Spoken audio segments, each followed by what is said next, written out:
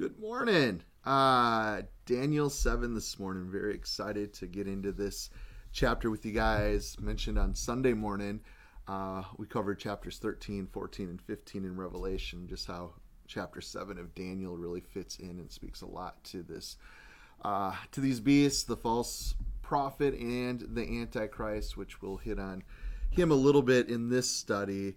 But it's neat as we get into this, Daniel's visions, just a lot more prophecy, and specifically concerning end time things. And one thing I love about the scriptures, guys, is we get rewarded for diligently studying, seeking him. Hebrews 11:6, one of my favorite scriptures, that he is a rewarder of those who diligently seek him. The first part of that verse talks about faith, and without faith it's impossible to please God. And if you think about Romans 10:17, then that faith comes by hearing, and hearing by the word of God. You see how that all just works together beautifully? Anyways, it is good to be in his word. So Father, thank you for this time. Pray that you just calm our mind. I know that there's always so much set before us. We want to just look to you, God. I pray that your word would speak to each and every one of us. Ask in your name, Jesus. Amen. Worked construction a little bit off and on through the years. Maybe you have had a project where you maybe laid some hardwood flooring or tile or something.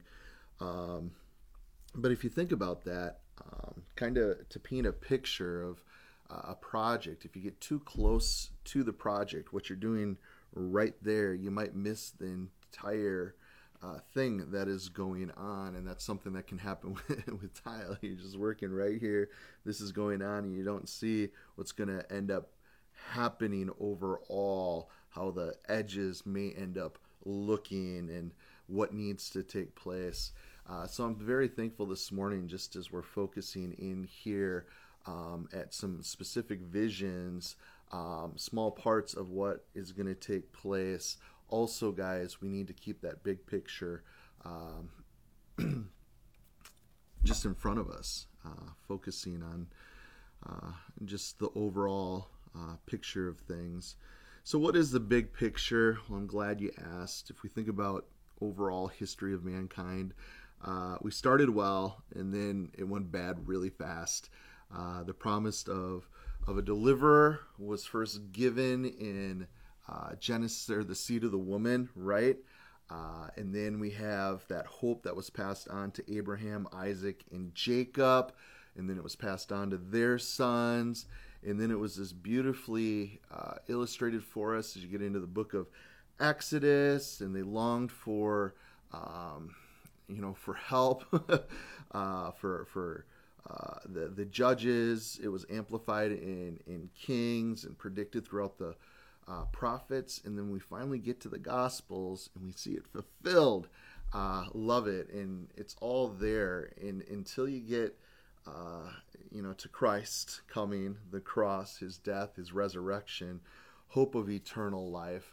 But yet here we sit. Okay, he is now in heaven. Okay, waiting for the go-ahead to come for his church, and then we know he will return. And as we've been studying Revelation, again, it's about Jesus Christ, the revelation of Jesus Christ, but the fullest climax of all of it comes in the end of all of that, at the end of the tribulation, when Christ finally comes out of heaven, riding on a white horse, destroys sin, Satan, and he restores creation to that original glory, which is really for our good and our good pleasure. And we so look forward to that. So Daniel this far has interpreted other dreams as we've studied, but now we have some dreams of his own. And this chapter is kind of like a dividing point in the book. It's a chapter, it's really a vision of world history. John Wolvert said this concerning this chapter: it gives the most comprehensive and detailed prophecy of future events found in the Old Testament. So that's why I'm pretty stoked to get into chapter 7 here with you guys. It really traces the four great world powers right up to the climax of history, and that would be the second coming of our Lord and Savior, Jesus Christ. So this chapter comes before chapter 5, because Babylon hasn't yet fallen. Okay, we know that happened in 533 BC. And they are grouped together after this historical section because of the similarities in the content. But in chapter 2, it dealt with those four powers from man's view, the precious metals that we considered there. And here we have God's view, and it's just these ferocious beasts that he sees. So why does God use symbols? I think we got to pause for a moment. And one of the reasons, I think, is because they don't weaken over time. Language may weaken, and how we convey things may change the information, how we view things. But with symbols, guys, they're not only conveying information, but very important values or emotions can be tied to them often. So it really helps the writer to emphasize a point or move to an action, help the memory. I know when we look back to these different prophecies that we're finding in Daniel, isn't it easy to remember this great statue of the different metals and these beasts, referring to them? It's just helpful.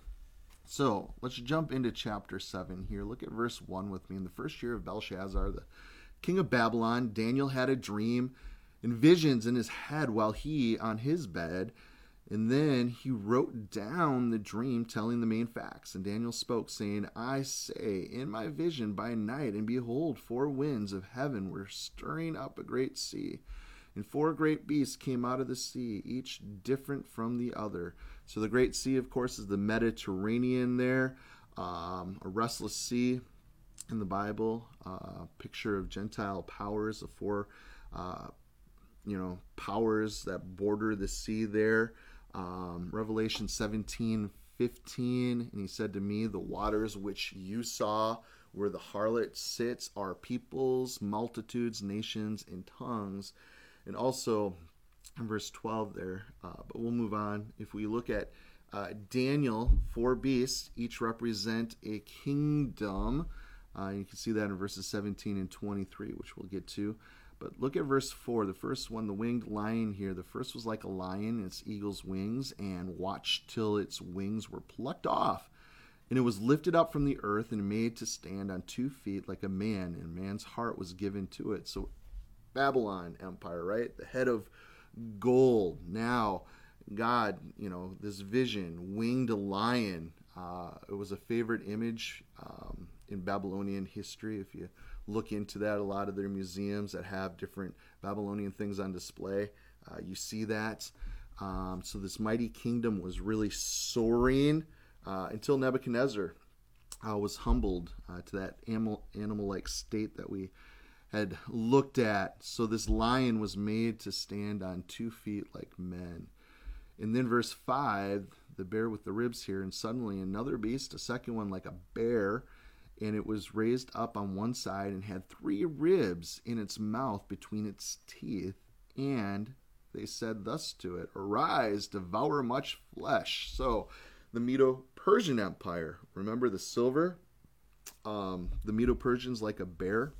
Bears, they're not known to be the swiftest or skillful, but we think of brute force when we think about bears.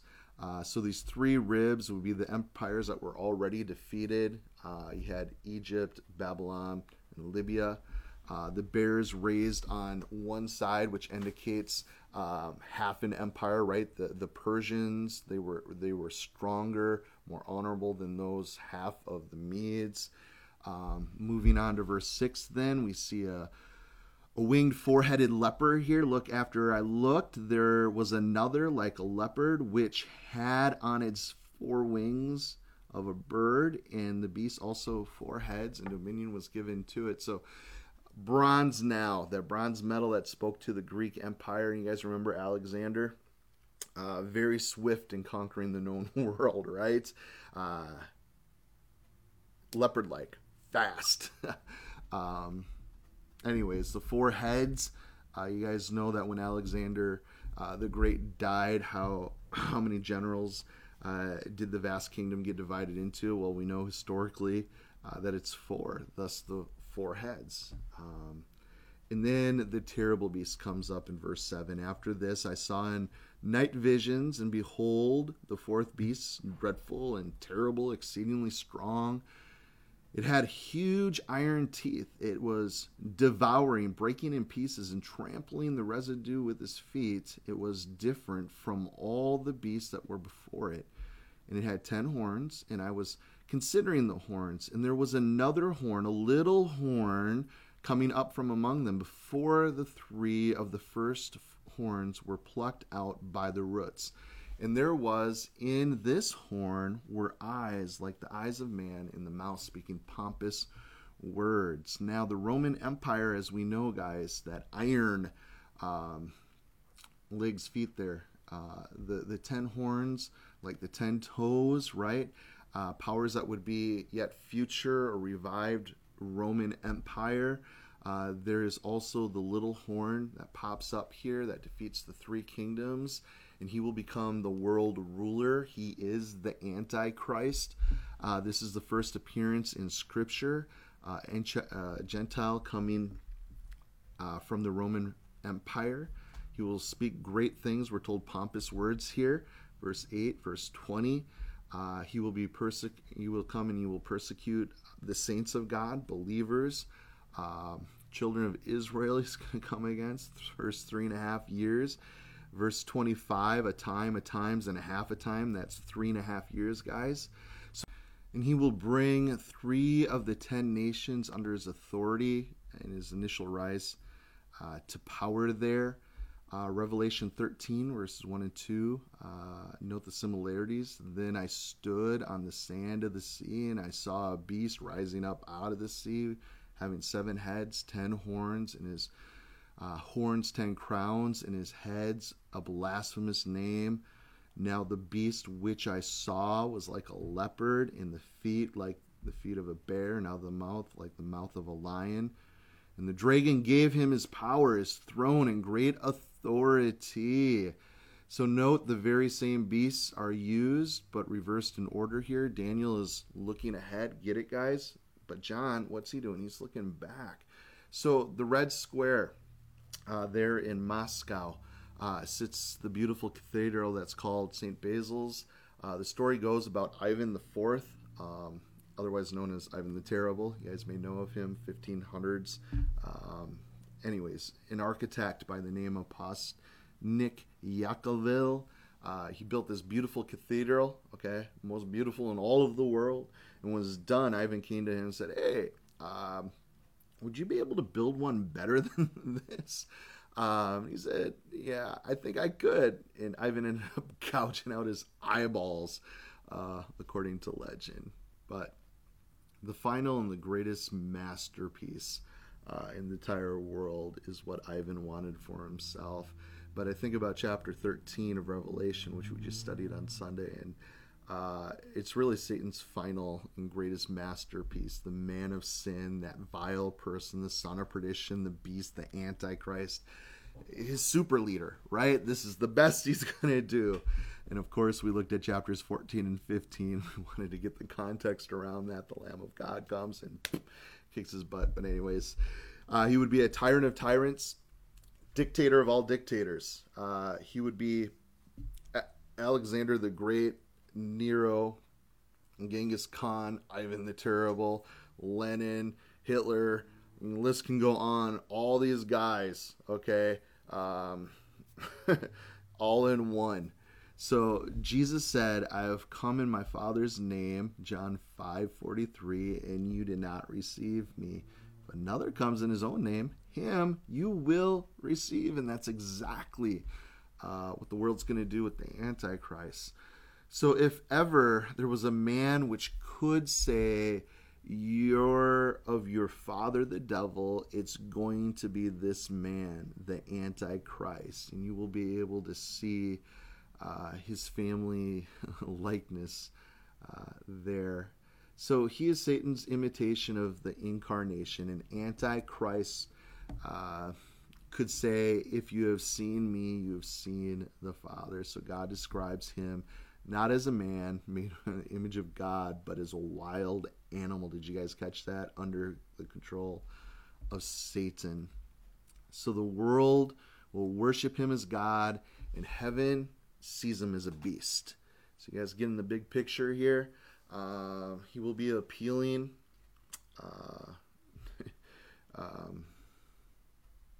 but not repulsive to the world. It is so sad how easily that we can be persuaded. The Antichrist, it does, when we read and consider him or antichrists, it's not the opposite of Jesus. It's instead of Jesus. He wants to be worshipped like Jesus. He will be a substitute for Christ. He will talk of justice and love and peace and prosperity. He will be brilliant. He will be eloquent. He will appear as an angel of light, and he will be the best tool that Satan can muster up to be like Jesus. He will be like an angel of light. The vision of the Ancient of Days, I love this part. Look at verse 9 with me and on. Highlight this passage, guys. I watched till the thrones were put in place, and the Ancient of Days was seated. His garments was white as snow, and his hair and his head was like pure wool. His throne, a fiery flame. Its wheels are burning fire. A fiery stream issued and came forth from him. Thousands ministered to him. 10,000 times 10,000 stood before him. You guys getting the big picture? And the court was seated, and the books were open. So what aspects of God's nature does this suggest? Okay, as we consider verses 9 and 10 here. You know, I've been really chewing on the reality of God here, first time being referred to as the Ancient of Days, okay? That really speaks of God being eternal, the eternal God. The white garments, what is it? That's purity, guys. That speaks of righteousness. White pure wool hair, okay? Old dudes, white hair, you think of wisdom there, right? The Ancient of Days, wisdom, holy, pure. The fiery flame and fiery stream here, judgment, okay? God alone can judge, right? He is worshipped, sovereignty. He sits to judge. We've been seeing that in Revelation study. So the title Ancient of Days has been used as a source of inspiration throughout the centuries. Art and music, denoting the Creator's aspects of eternity combined with perfection. You may have seen in the photo or cover for this study, I used William Blake's watercolor there of a piece that he did called The Ancient of Days. Is a great example of it. Anyways, you can read up on it. I love it. I love how he's holding the compass there, picture of Ancient of Days, God, over what? Avoid nothing. That's our God. It makes me think of Proverbs 8:27. When he prepared the heavens, I was there. When he set a compass, he drew a circle upon the earth of the depth, or the face of the depth. So it's kind of cool. That picture is actually there at Rockefeller Plaza in New York. And if you see there the picture of the Ancient of Days that William did, also the proverb is given, wisdom and knowledge shall be the stability of thy times. That's Proverbs 33, verse 6. But besides that, right here, we have these nations. This is what's going on in turmoil. So what about our lives when they are in turmoil? How can this vision of God, the Ancient of Days, give me hope? We'll say a bad crime's committed, and for many, many years, there were suspects, but no one ever was arrested for the crime.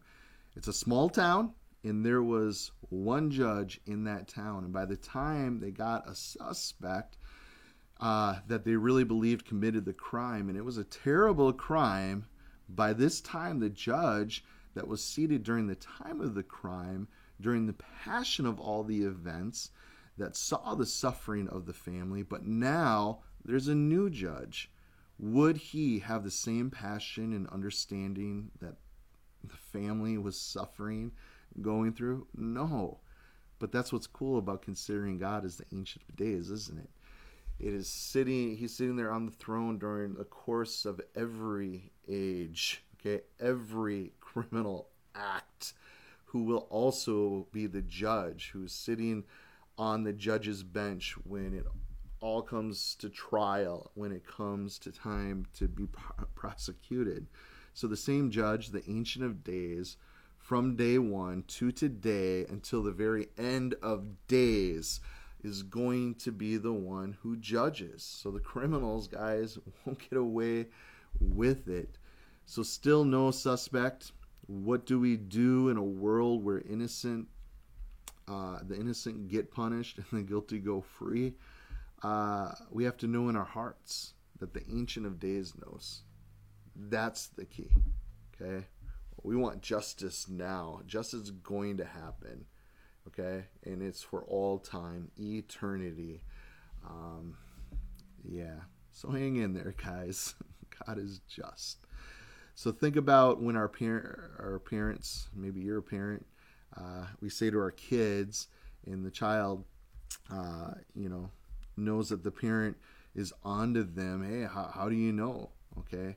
They didn't know that the parents have these secret powers to know what's really going on, what they're really up to. And the parents say, hey, I wasn't born yesterday. The Ancient of Days says, I was not born at all. Okay. I wasn't born. I wasn't asleep. I saw it.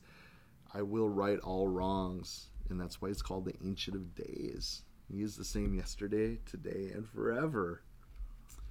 So, verse 11.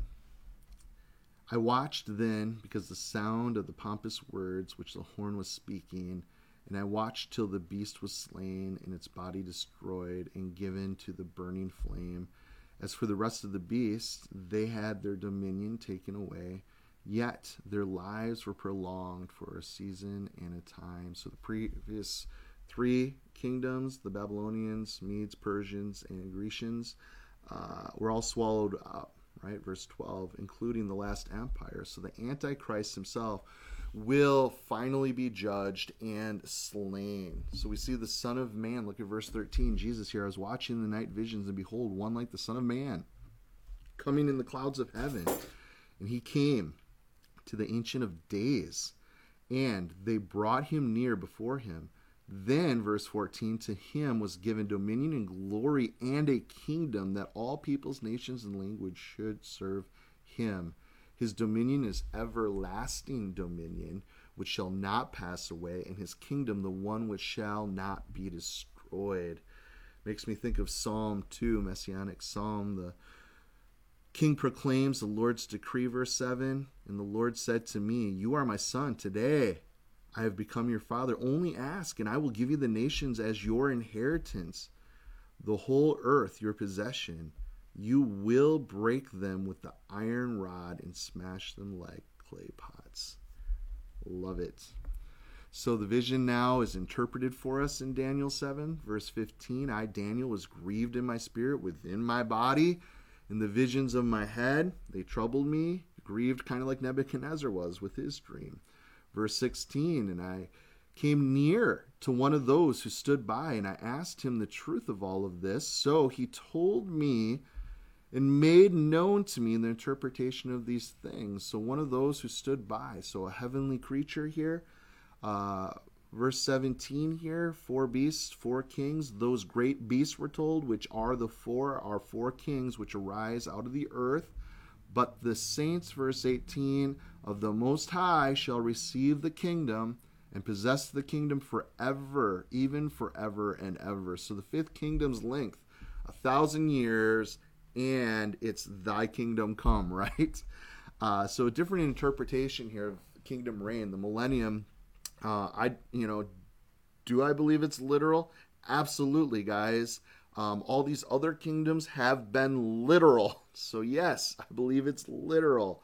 The revived Roman Empire during the tribulation period is explained now for us. Look at verse 19. Then I wished to know the truth about the 4th beast, and which was different from all the others. exceedingly dreadful, and its teeth of iron, its nail of bronze, which devoured, broke into pieces, and trampled the residue with its feet. And the 10 horns that were on its head, and the other horn which came up, before which 3 fell, namely, the horn which had eyes and a mouth, which spoke pompous words, whose appearance was greater than his fellows. I was watching the same horn, and was making war against the saints, and prevailing against them, until the Ancient of Days came. A judgment was made in the favor of the saints of the Most High. And the time came for the saints to possess the kingdom. So during the tribulation, guys, the Antichrist will be able to prevail against the tribulation saints, to whom was God's promise when he said, the gates of Hades shall not prevail against it. Well, it was the church, guys. Okay, believers, we're raptured. We're out of there. It's not the tribulation saints. So that's one of those things why we hold to the rapture. We see as we study end times and these things, when we have this presupposition and we understand that the church isn't appointed to wrath, as we see they're never mentioned anywhere in Revelation 6:19 during that tribulation period. When we come to passages like this, it just makes sense. So verse 22, if you consider that it came to an end here at the end of that 7-year tribulation, the second coming of Christ, okay, is going to come at the end of that time. Verse 23 is kind of a recap here. Thus he said, the fourth beast shall be a fourth kingdom on the earth, which shall be different from all the other kingdoms, and shall devour the whole earth, trample it to break in pieces. The 10 horns are the 10 kings, who shall arise from this kingdom, and another shall rise after them, and he shall be different from the first ones, and he shall subdue 3 kings, and he shall speak pompous words against the Most High. He shall persecute the saints of the Most High, and shall intend to change times and law, and the saints shall be given into his hand for a time, a times, and a half a time. But the court shall be seated, and they shall take away his dominion, to consume and destroy it forever. Then the kingdom and dominion and the greatness and the kingdoms under the whole heaven shall be given to the people, the saints of the Most High. And his kingdom is an everlasting kingdom. Hallelujah. And all dominion shall serve and obey him. This is the end of the account. As for me, Daniel, my thoughts greatly troubled me, and my countenance changed, but I kept the matter in my heart. So the 10 will be a confederation of sorts here, guys. So how does this passage, great, okay, we're seeing things fulfilled, we're seeing prophecy spoken of, yet to come, but how does this affect you and I and our attitudes towards the future? If these 3 kingdoms have come just as they've been prophesied, can we pretty much be assured that the 4th is going to follow suit? Absolutely. Okay, so if God was sovereign control over the first 3, what are the odds that he's going to be over the 4th, right? He is in control. So can you map out what's before you? Okay, we don't know for sure, but God sees it all. Okay, he has a plan. There are purposes. He's going to see what we do in it. He already sees it all. It's a big picture. It's done in his eyes. So if God can handle the future, he can handle the present, guys. Sometimes we get too close to that large picture, right? that we miss it. Okay, we get so caught up on the little here and now, and especially as we've begun 2020 here, so much crazy. It's so easy to get caught up in our things, everything that's just going on right now. But I want to encourage you guys, remember the big picture. God is a big God doing big things. That's one thing I love about the scriptures. It just reassures us that he is in control, and let us just do our part. Okay, we love him, we love others. Saint, follow him well today. So Father, that is our prayer. We want to be in step with you, God, and we do pray that you give us eyes to see as you see, God, big picture things, Lord, which you care about. if we're tripping over the things that are in our life right before us, when it happens, it's so easy for our eyes just to get stuck on those things, God. Help us to have a heavenly perspective. Lift our heads, that we'll be able to fix our eyes upon you. We thank you. Thank you that you are the Ancient of Days. God, thank you that you are so right. God, that you are pure and holy, righteous. God, and so are your judgments. Thank you so much for that. Pray you bless these today. My brothers and sisters, God. Just thanks for loving us the way you do. In your name. Amen. God bless you guys.